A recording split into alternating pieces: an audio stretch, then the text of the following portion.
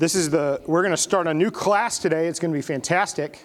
I'm very excited about it. It's called Critical Questions. Excuse me.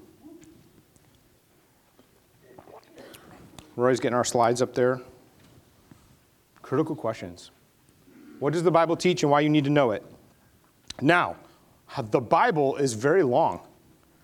So please understand, when we say we're doing an intro into what the Bible teaches and why you need to know it, we're going to be able to look at some really big topics together and some really good things.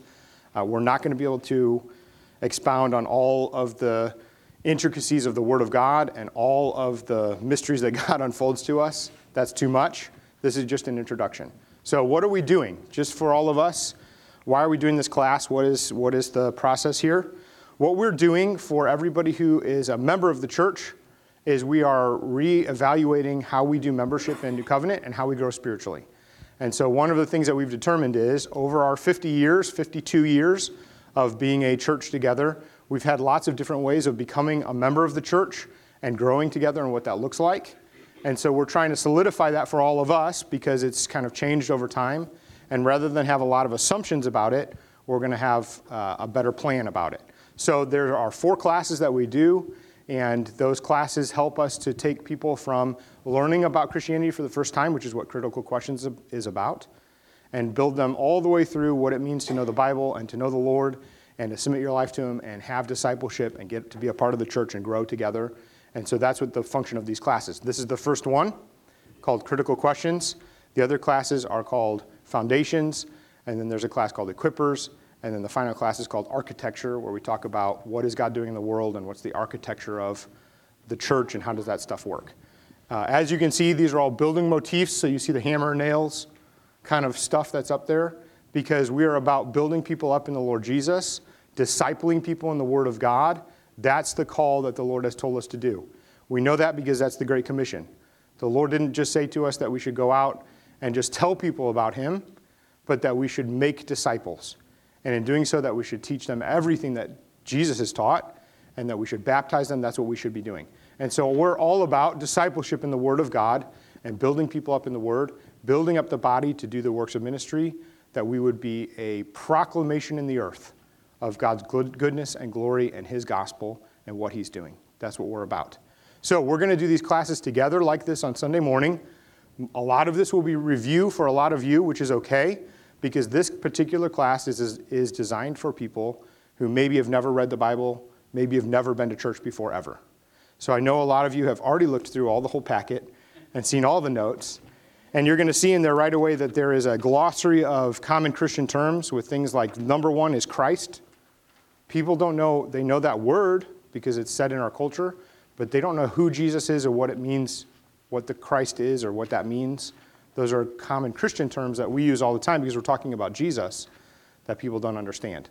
So if it feels rudimentary, dig deep down into the Word to see what God is doing and how we're growing together so that you can be on board with what the church is doing as we're looking to disciple the nations. Obviously, the expectation here is we're going to be teaching people who don't know anything about Jesus the Word of God. That's exciting, isn't it? That's a good thing.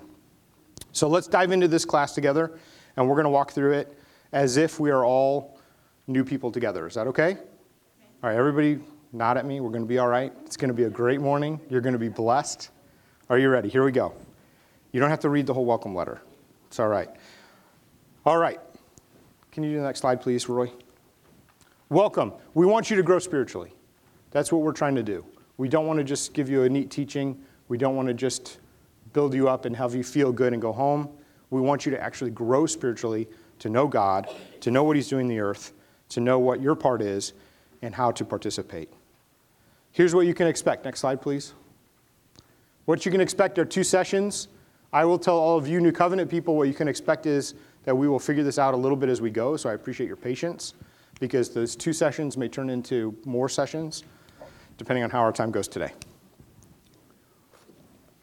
The goal in these 2 sessions is we're going to be answering these critical questions of life.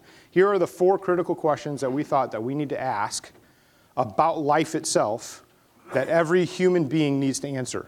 The first one is, how should we live? Is there a standard for life? How should we live? Does any culture have it right? What does that mean for us? The second question every human needs to ask is, who is God? We need to understand who he is. The third question we need to ask is, who are we? Are we special? Are we not special?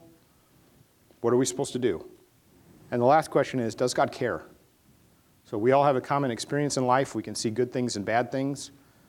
We can see all kinds of things. We need to know, what should we do? So having said that, we're going to be looking a lot at the Bible. If you don't have a Bible, there are Bibles on the back table. You're welcome to one. If you don't own a Bible, I would love to give you one that you can keep. So let us know. But if you need a Bible, grab one on the back table. Susanna's back there. She can help you. How can we benefit from this particular class? Take some notes. Look things up in the Bible. You're going to see that there are lots of scriptures that are listed out, and we've listed and written out a lot of them. The Bible is a big book filled with little books, and so we'll talk about how to navigate that as we go a little bit. But start reading your Bible for yourself, because we'll find that God has revealed to us the answers to life in his word. The next thing that you should do is pray. Praying is just talking to God. If you talk to God and you ask him, the Bible says that if you ask, if you look and seek for him, he'll be found. So if you pray and talk to God, he will speak back to you. Now, you might not get an audible voice from heaven. Most likely what will happen is you will find answers in Scripture as you're looking at Scripture. So as you're looking in the Bible, when you pray, suddenly things come to light through the Bible itself, and it's like God speaks directly to your heart because he is. But sometimes we wait and look for an angel to speak to us, and the way that God normally speaks to us is through his word itself. And so the way that we should be expecting God to talk to us is through his word.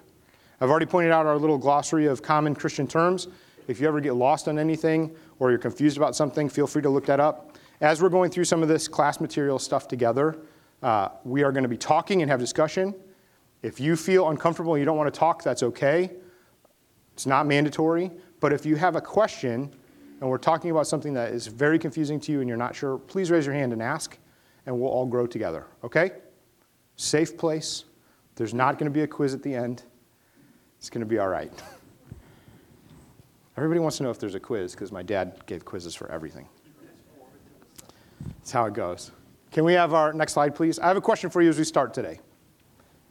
How do we learn how to drive? How do we learn how to drive? What do you think? By doing it, okay? How does that work? How do we learn? You got to go out with somebody, right? So first you got to have a car. Somebody's car, yeah. You got to drive with somebody so they can show you what everything does. Legal, true. So you get a book of laws, of the road laws, of the rules of the road from the DMV, which is in itself a cursed experience, walking in there to get everything. Yes, ma'am. You have to watch somebody. That's true. That's really important. Has anybody driven a standard transmission, a stick shift? Yeah, not a lot of people anymore. But boy, it takes a lot of practice. But you got to watch somebody so they know what to do and how to do things. Yeah. Sit on daddy's lap. Sit on daddy's lap. That's true, depending where you live and if it's safe. It depends. Yeah, the old way, sit on dad's lap. Nowadays, if you do that down Highway 40, I'm telling you, they'll frown on it. They'll frown on that. I don't know that from personal experience, but I'm just saying. Also, if you teach your kids how to drive in the church parking lot, which is you're welcome to do that. If you hit something, please tell us. You know, I am saying that from experience of people who have. We had to help get a tow truck for somebody who was in the field, a poor kid, and they ruined a bunch of stuff, and the mom was like, thanks, and just left. Okay. Anyway, good times. I'm not bitter about it at all. So driving is fun and good, and it's a really important part of our culture. It's how we get around. It's how we get to jobs, all those kind of things, right? Let me ask you a question. Who goes first at a four-way stop? It's the person to your right if you come at the same time, or whoever's there first. That's the legal answer, right? But how do you know how to do that? Sometimes. Now, because this is an important question because it changes by what situation you're in, right? So if you got a kid pull up and a souped up Camaro, probably they're going to go first, right? Next to you, out of order, doesn't matter.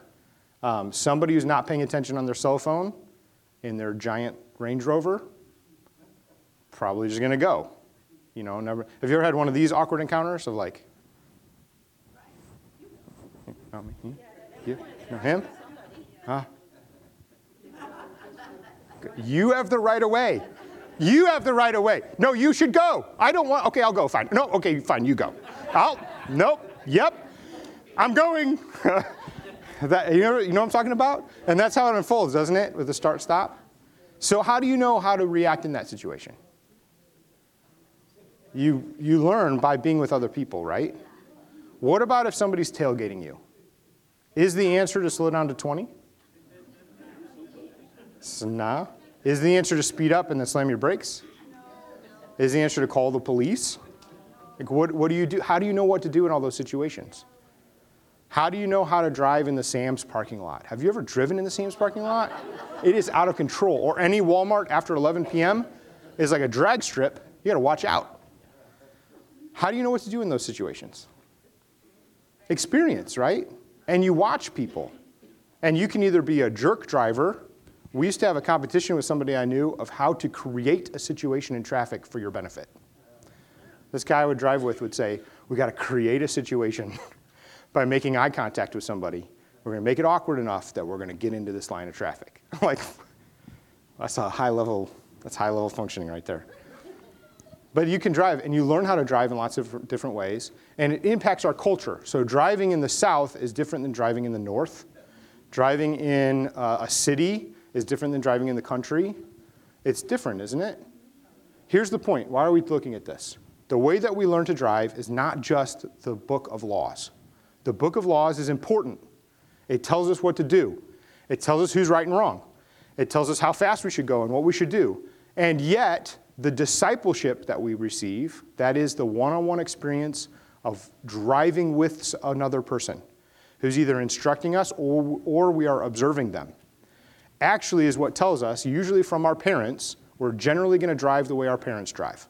So if your dad drove 95 miles an hour everywhere he went, probably you're going to do that too. If your dad went 20 under the speed limit and was really cautious, probably you're going to do that too. In some ways, you might change a little bit, but the four-way stops is where it comes out, isn't it? You're going to do it just like you were taught to do it, one way or another, regardless who's right or wrong legally. See what I'm saying? Here's what the Bible says. The Bible says that we live by the Word of God, which is His law. It is the law of God, but it's more than that, because the Bible is not a rule book from the DMV. The Bible is a memoir from God, His own Word, His love story for life that He has given us to all people, giving not only His rules and His laws, but also the experiences of all these people that walked with God and went before us. It tells us God's own heart. It tells us about His character. We get to see, if you will, by walking with God, by driving with Him, what would He do at a four-way stop? We get to experience God's character in a way that shapes our lives and helps us understand how to live. It also encounters people who are the real jerks in the Camaros. If you have a Camaro, that's great. But who are being the real jerks on the road. What happens with those people and what do we do? And the Bible explains some of those things, not always by saying, this is exactly the word you want to hear, exactly the way it should be written that you think. But instead, by the way God is unfolding His love for us and His understanding of life and the way that He's created the world, we get all that through the Bible. It disciples us. It drives with us and teaches us what we're supposed to do in life. If you've never heard that word discipleship before, or if you've heard it but you've never had a definition, it's like learning how to drive with another person. You observe them, they correct you, you're in it together. If you crash, you're in the same car. You're walking together or riding together all the time. That's important for us because that's what our church is about and that's what the Word is about, is discipling us to walk with God. That everywhere He goes, we go, and we live the way He wants us to. Next slide, please. Here's what the Bible tells us. This is from 2 Timothy chapter 3 in the New Testament. It says, all Scripture is breathed out by God and is profitable for teaching, for reproof, for correction, for training in righteousness, that the man of God may be complete, equipped for every good work. You see, God uses his word to train us, to build us up, that we might know what he wants to do, to walk with confidence, to know God's heart on things, to know how we should live in the world.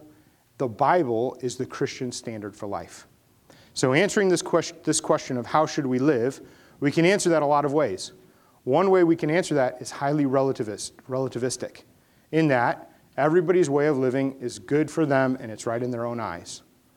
The Bible tells us, though, that there is a standard for life, and it's the very Word of God, his counsel to us on how we should live. For the Christian, the Bible is the standard by which we live. This is important. As we look at how should we live, we need to understand that the Bible has different attributes about it that make it the book that it is. It's not just a neat collection of writings that we should look at and consider. It's more than that. It's God's own word for us that affects our heart, that instructs us, and helps us to live. So here are a couple things about the Bible that we're going to look at briefly that we need to understand right from the get-go as we talk about what it means to understand God's word. The first thing is that the Bible is authoritative. The Bible is authoritative. Does everybody recognize that picture up there? What picture is that? Batman. This is the point in the message where I try to remember what time I started and how far in I am. Okay. That's the Batmobile, the original Batmobile. It's gone through lots of different things. It fetched like $5 or $10 million in auction, by the way, to buy that car. It's collectible. But that's the original Batmobile. Now, if you're driving down Highway 40 or driving down Clarkson Road or wherever, 141 something, or you're in 270 and you look in your rearview mirror and you see the Batmobile, what should you do? Maybe get out of the way, especially if it's the new Batmobile movies, because they might shoot a missile at you or something. But the Batmobile in and of itself is doing what? If you see the Batmobile out, what is it doing in our comic book world? In real life, it's just somebody driving a replica, right? He's chasing down bad guys. That's what Batman does. He's going to keep us safe. He's going to go and do things. How did he get that job? He created it, right? He was scared by some bats. He thought these will scare criminals. Tried the police, didn't work. Tried being a lawyer, didn't work. Went away and got trained by some ninjas. Came back, started beating people up. Right? What authority does Batman have to pull your car over? Zero. In fact, pro tip, if you're driving down the road and the Batmobile does try to pull you over in real life, don't stop. Maybe call the police and just keep driving. To a police station would be probably good. But he has no authority. He has no authority. Now, the lessons about Batman and about being a hero are ingrained in our culture of what it means to protect people, what it means to be a good vigilante, what it means to be a hero. Lately, with all the different movies that have all the Avengers movies in the Marvel world or the Justice League, Batman, who's usually a loner, is working with other people. So we even have lessons about what it means to be a vigilante hero with other vigilantes who also have no authority. Is that interesting? Some of them are given certain authority. That's right. That's true. We're not going to get into the comic book lore.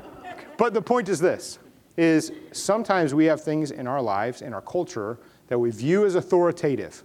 Batman, he's an authority. He's out there. He's fighting criminals with no real authority. And instead, we need to realize that the Bible itself is authoritative by its very nature. It is the final authority for the Christian life. It's the final authority because it's more important than any dream we might have. It's more important than any special word we get from a fortune cookie. It is the final authority in our life. And the way that the Bible instructs us, where the Bible differs from our own thoughts, because it's the Word of God, it's His own authority in the world, if our thinking is different than the Bible, we need to assume that our thinking is wrong, not the Bible. And that means that we change our minds. We let the Bible shape us because it stands and has stood for thousands of years. It's the Word of God. It's not changing. It's not going anywhere. It is what God has told us. Our thoughts and our desires are subordinate. The Bible is not just Batman running around that you can either take it or leave it. It's the authority of God in our life that helps us to understand what God is talking about, what life is about, and how we should live. Here's what Matthew chapter 22 says. Actually, sorry, Matthew chapter 5, 17 through 20 says this, "Do not think that I have come," this is Jesus speaking, "to abolish the law of the prophets. I have not come to abolish them, but to fulfill them. For truly I say to you, until heaven and earth pass away, not an iota, not a dot will pass from the law until all is accomplished. Therefore, whoever relaxes one of the least of these commandments and teaches others to do the same will be called least in the kingdom of heaven. But whoever does them and teaches them will be called great in the kingdom of heaven. For I tell you, unless your righteousness exceeds that of the scribes and Pharisees, who were the priests of the day," when Jesus was speaking, "you will never enter the kingdom of heaven." What David told us today about what Jesus did for us is exactly true. Jesus, who was without sin, who was perfect in every way, was our perfect sacrifice, dying for our sins that we might know righteousness in God. The truth of the Bible is this: it is authoritative. What God says over our lives does not change. And the standard that God has for us and how we're supposed to live and what we're supposed to do does not alter for any human forever. And there's only one person who has actually accomplished that, and his name is Jesus. We'll talk more about him as we help you understand who he is. This is important for us because it means that the Bible is the final authority and the final word on everything we do in life and how we live. Next slide, please. Secondly, the Bible's relevant. And I don't just mean relevant in a kind of cultural way that we talk about it, where we're going to stay relevant with everything we're talking about, or social media keeps us relevant. What I mean is, it's relevant exactly today as it was 2,000 or 3,000 or 4,000 years ago. The Word of God is relevant today in everything it says, even if the culture has changed and we do things in a different way. As an example, here's a picture. This is a picture of traffic in New York City when horses and cars were sharing the same street in the early 1900s. And there were big problems because you have horses walking a lot slower, or about, a little bit slower than cars at that time, and maybe stopping to do certain things in the road, maybe making the road dirty. And you've got cars also doing things and people trying to cross, and it was a big mess. And cars scaring horses. And so then the horse would bolt funny because here comes the car. And remember, they're not like nice hybrids of today.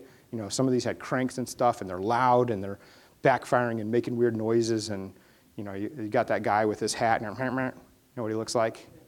He's scaring the horses. The laws of that time, when horses were going and the cars were 1 or 2 horsepower, are different than what we have today. Our laws for driving today are very different than this, because that picture, that scene, is not relevant to us anymore. Does that make sense? The Bible is not like that. A lot of people think that the Bible, because it has changed in a time when there were horses, because there were horses in the time that the Bible was written, surely that means that most of the laws and most of the thoughts and most of the proclamations of the Bible, they don't really count anymore. They're different now. Because now we have cars, we've got to think about it in a different way. But that's not true. The Bible itself is always relevant to all people for all time, regardless of technology or what's going on around the people. The reason for that is because the Bible is God's own declared word. He is speaking it, and he's the creator of the world, as we're going to find out later. And so whatever he speaks applies to everything, because it's timeless in its own eternal divine sense. So when God puts forth a standard for mankind, that standard does not change whether we have no cars, or whether we have new cars, today's standards, or whether we have flying cars. It doesn't matter. It still comes down to what God has said and how that affects people.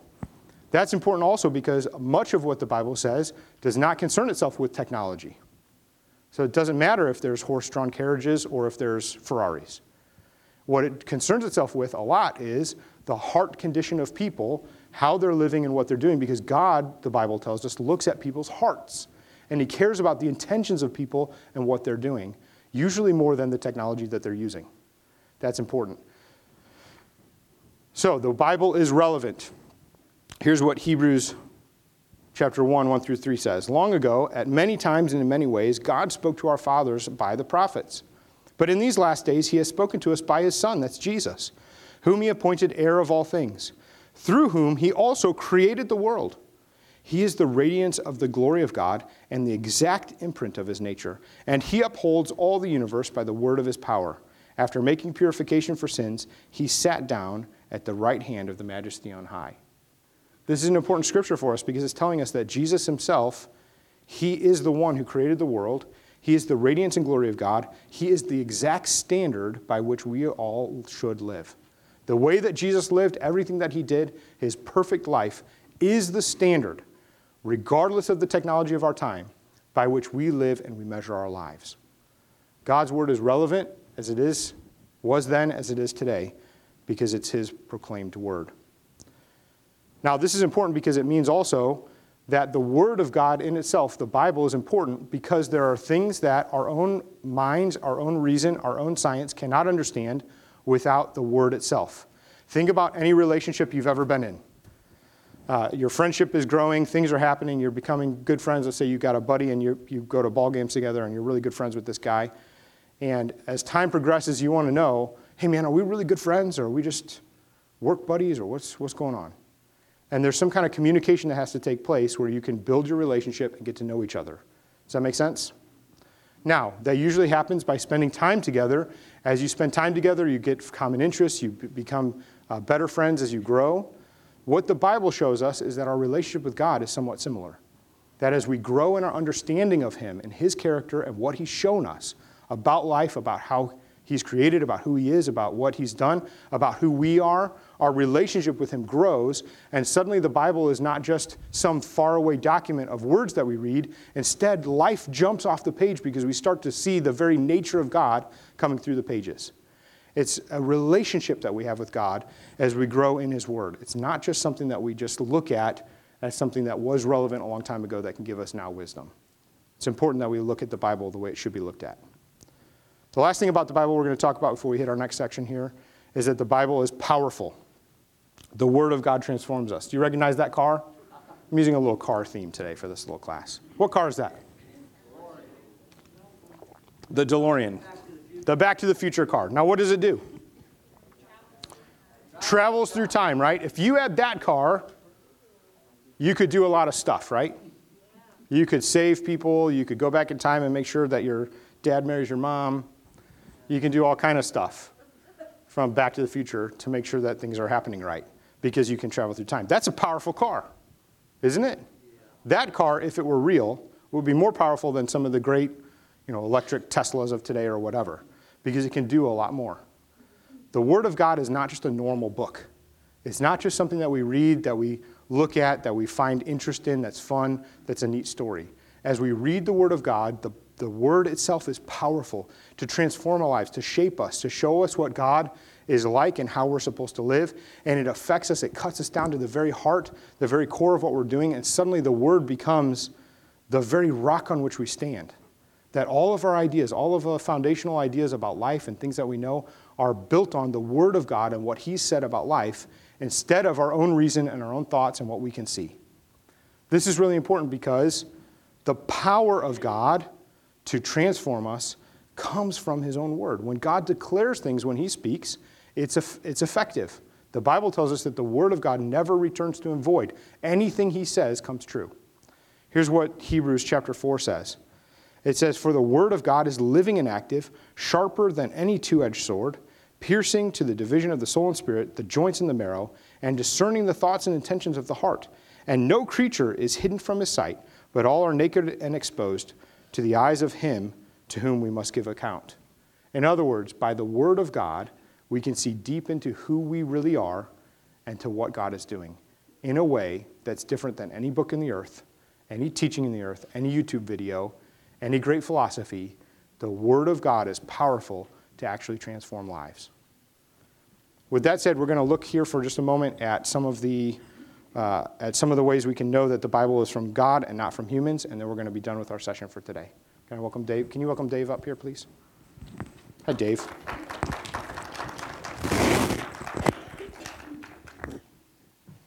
You have enough time. Save it.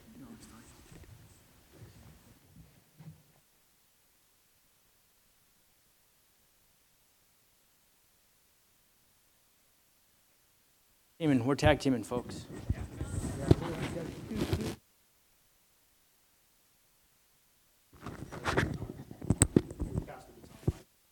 Is everything all right?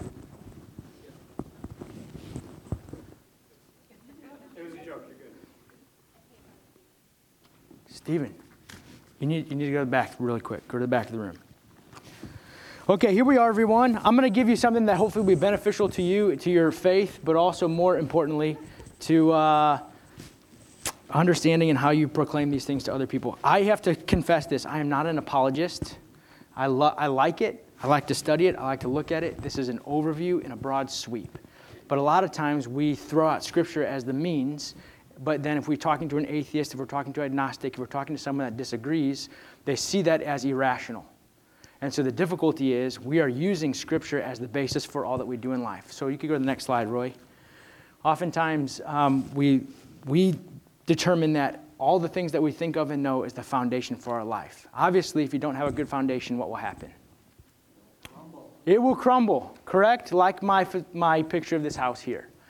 And so what you build upon matters, and everyone builds upon something. So whether you have faith in Jesus Christ, if your authoritative Scripture, knowledge base is your foundation, whatever it may be, every person is built on something that they have put as a worldview or a system of beliefs underneath them. And so what we are saying is, from a Christian worldview, the authority that we have or the foundation that we have is the most stable and most logical thing, and we'll show you why. So the next slide, Stephen used cars, I use a bus. Same thing, same opportunity. We go throughout life oftentimes and we look at what is driving us or determining where we're going. So an example to do this is there's so many windows in a bus. Oftentimes we look at it and say, what is actually driving the bus, or where are we going? And if we don't put Scripture in the driver's seat, usually what happens is the passengers in the bus, like our emotions, our feelings, our worldviews around us, the culture around us, the music we listen to, the jobs that we're at, the giftings that we're given in the Lord, if not refined in Him, become the determining factor in how we view things. So what we're trying to say and bringing you the focus here is, if Scripture is not the driver of your bus, then where are you going and what is it rooted in? And so as we move forward here, I have an analogy for you. This is not original to me. It's taken from a gentleman named Hank Hanegraaff. He originally used something, go to the next slide, Roy, called MAPS, which stood for Manuscript, Archaeology, Prophecy, and Statistics. I'm going to present something to you today that's called LAMP. And what I'm asking you to do is to be like a detective. So biblical faith provides reasons and evidences. It's not a blind leap, not just close your eyes and believe. How many of you guys have seen Raiders of the Lost Ark? Yes, okay. And when he was given a little booklet that told him a lot of the things that were taking place. Do you guys remember this part of the movie? Instead of showing, pardon? From his father? Yes.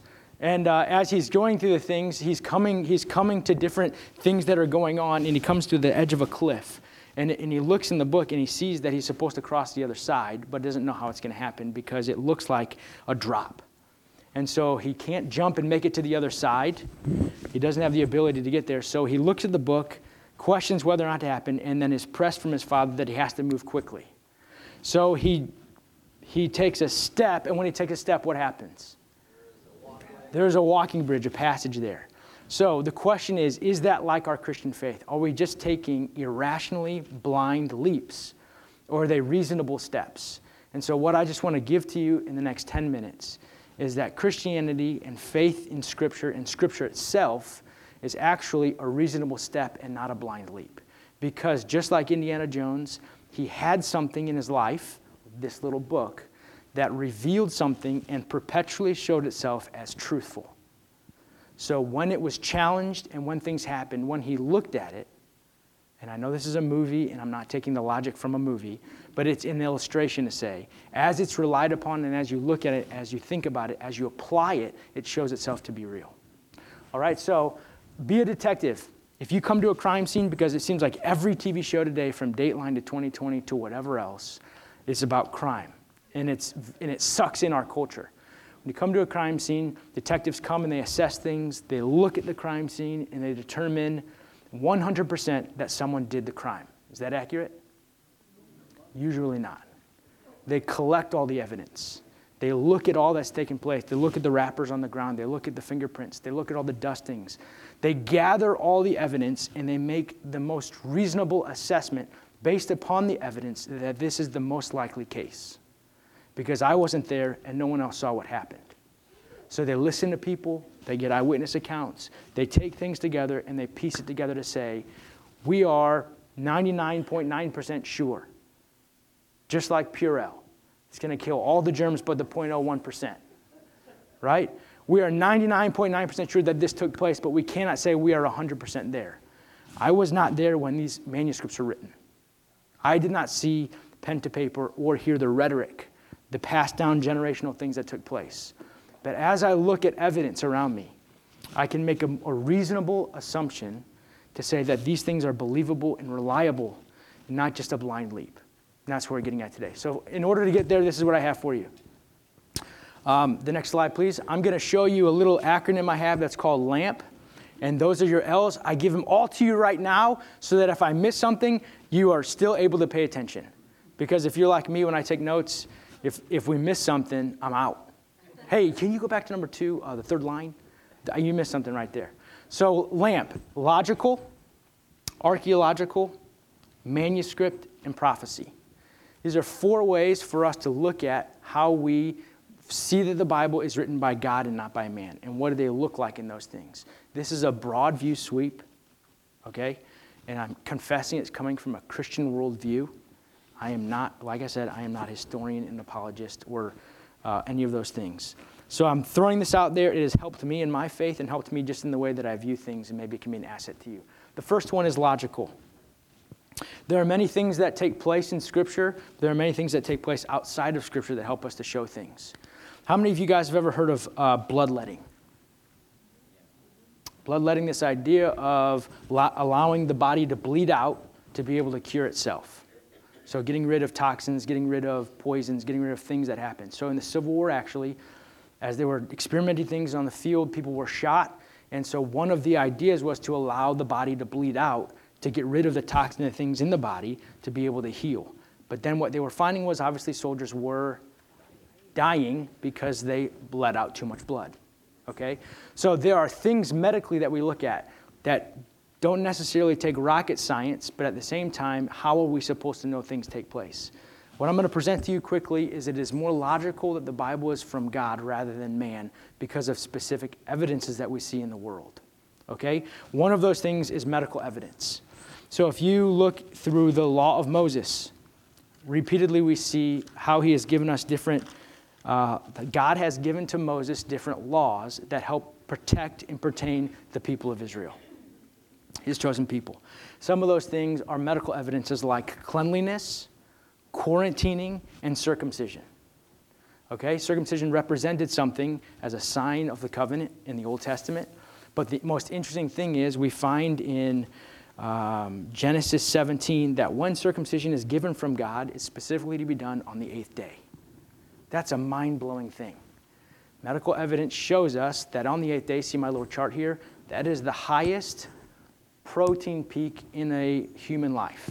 That is the only moment of a baby's life where they on their own would be able to clot blood and not bleed out. So, thousands of years early, how was man supposed to know that? God says to Moses, on the 8th day you circumcise.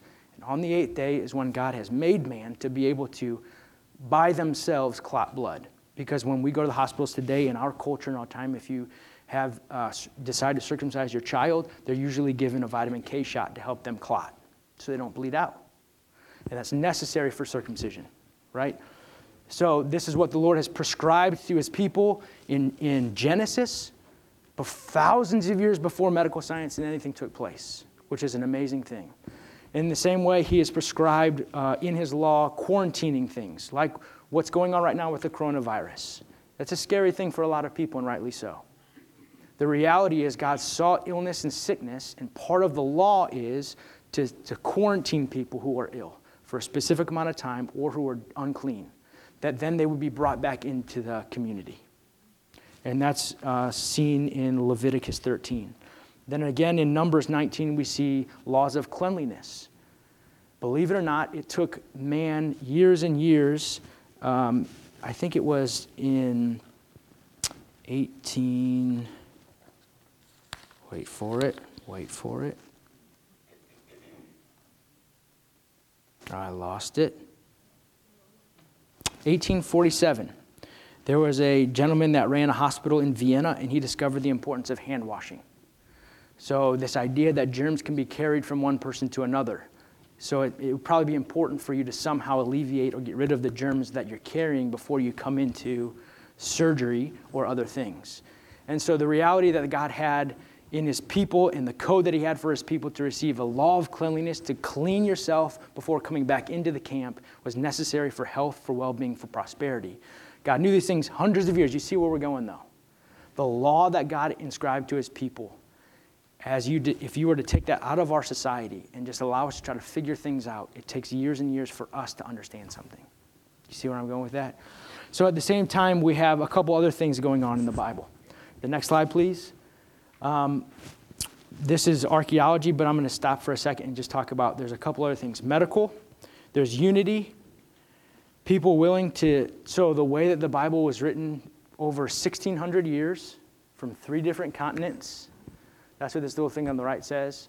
Written over 1,600 years from 3 different continents, from 40 different authors, and 3 different languages, and it creates one theme. There's one continual thread that comes throughout. And you would put that up against, say, the Book of Mormon written in 1830, published in 1830. So only a couple hundred years old, written by one person. Or the Quran, given to one man in solitary, Muhammad. So we have here, it's spread out in such a diverse context that when it brings it together, it can't just be compiled by man to have one common thing throughout when it's over so many languages, so many land masses, in such a long period of time that it would communicate one solid message from beginning to end. It's an amazing, miraculous thing. So as we look at the unity, would you be willing to die for a lie? So many people were martyred or sacrificed based upon not giving up on the faith of Jesus Christ. If I didn't believe it, I'd be out. If it wasn't real and wasn't held to, I wouldn't be crucified or martyred upside down on a cross, like Peter. You see what I'm saying? The positive impact that it has on societies, and why would you make up something like the Bible? Because it is incredibly difficult to follow. Does that make sense? If I wrote something that was truthful, and by man, I'd probably say, find any means that you can to make money and hold it as tight as you can to yourself. Lying is good. If you need to murder to get more things, to get more gain, if acceptable and pleasing, if you're that mad enough, then we'll consider it. You see, I wouldn't really do that. You understand what we're saying, though? The institutions of Scriptures and the things that's communicated throughout are not easily followed. You wouldn't make something up that is so difficult to follow logically. Okay, I'm going to go very fast now. The next one is archaeological. And the reality of this is just all of the findings that have taken place throughout time, not from Christian archaeologists. This is from any archaeologist. This is called a stone, and it's the earliest version of an alphabet that we have that's been found archaeologically today. And inside there is mentions of the origins of Hebrew, and specifically the mention of Moses. So genuine archaeological findings. If the Bible is true, we would expect it to be accurate on historical matters, and there would be evidence of some historical issues it talks about. If you want to compare the Bible to the Book of Mormon, the places mentioned in the Book of Mormon don't exist, and there is no trace evidence or DNA findings of those people ever living in the South America or the places it was written. Very interesting. So we can actually look archaeologically and say, historically, Jerusalem is a place. If you look at Luke chapter 1, and he mentions specific people and specific people ruling at specific times, we can actually go back in history and find those people ruling at those times, and saying that there's actually verification to historical accounts that these things took place. These are real places in Israel, in Egypt, in Rome, where you can find things that happened. So it makes sense historically and archaeologically. The next one is manuscript. I don't know how far I went there, Roy, but you're kind to me. Manuscript, there are 3 tests that we use in the manuscript that are historically used, not just by believers, but in the secular culture. And that is the time gap test, the volume of manuscript test, and the last one is geographical distribution. And these 3 things are pretty awesome and amazing. So as you look at the next slide, I'll read it for you because it's incredibly small. I don't expect you to see this. All those things on the far left side are writings of ancient texts. So you have Plato, Homer, Aristotle, all these other things. As you come down the columns, you can see when they were written, when they were first discovered, and then years between them. And so these tests, these theories, and I can print this out if you'd like to see it, to be able to look at it. I didn't know how to do it that would make it not so awful, and I made it awful. The reality of what this is proclaiming is the distance in time between an event and a writing is the shortest in New Testament manuscripts compared to any other ancient writing. The volume test, the amount of New Testament manuscripts that we have, I think there is 5,600 copies of New Testament manuscripts, and the closest by a long shot is, wait for it, 643, and that is the Homer's Iliad. So the reality then also is the number of manuscripts that communicate the similar message. This is the most amount of copies that we have. And then the last thing is the geographical distribution. These manuscripts are found all over the place in different continents. And so as you can see the amount of manuscripts, the message being continued, the time that is written being the shortest, and the distance throughout all shows that they are truthful, because how could man take those things and manipulate something that was found in, say, Egypt to Rome and then be congruent? You can't change those things, if that makes sense. The geographical distribution is so wide and long, if you're with me there. Next slide, please. So based on all the historical tests for ancient documents, those three tests are used secularly, so they're not a Christian thing. The historical test for ancient documents, the manuscript evidence argues overwhelmingly that the Bible has not been changed. Manuscript evidence argues that what was originally written in the Bible is what we have. And then the last thing is prophecy.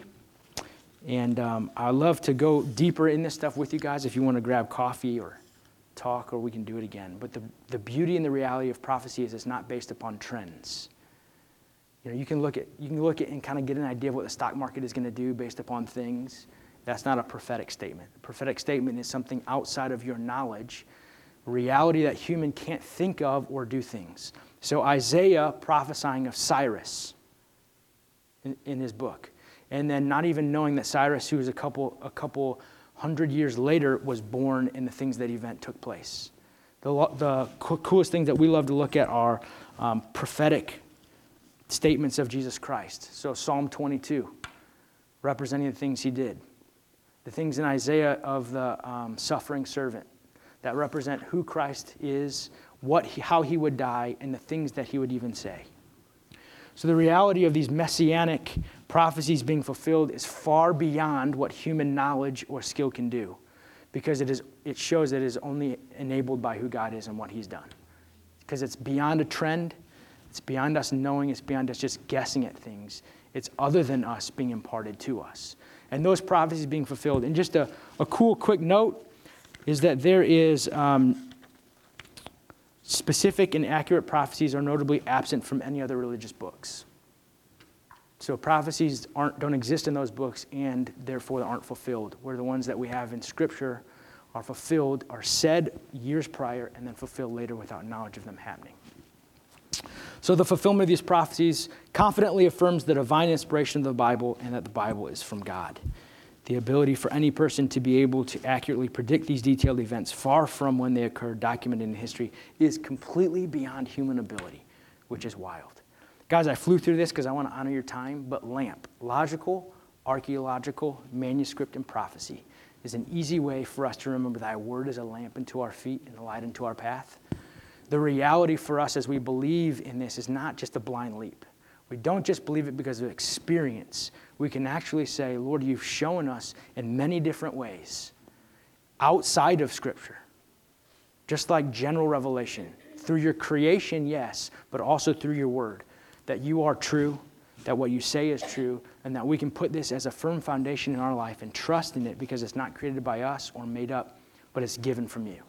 So that's how we can make these claims, not just based on feelings or emotions, but based upon the foundational truth of what Scripture means and how he's allowed us by his grace to see glimpses of those things through archaeology, through the keeping of manuscripts like the Dead Sea Scrolls and the Leviticus scroll that was found, which was an unchanged document from 2,000 years ago. Just amazing things. So I'll leave it there. Let me pray for you guys, and then I'm excited for what we'll continue next week. God, you are so kind to us. And we thank you that you have given us your Holy Spirit. We thank you that you have given us your word. And we thank you, Lord Jesus, that as we study it, as we look at it, as we submit to it, Lord, we are changed.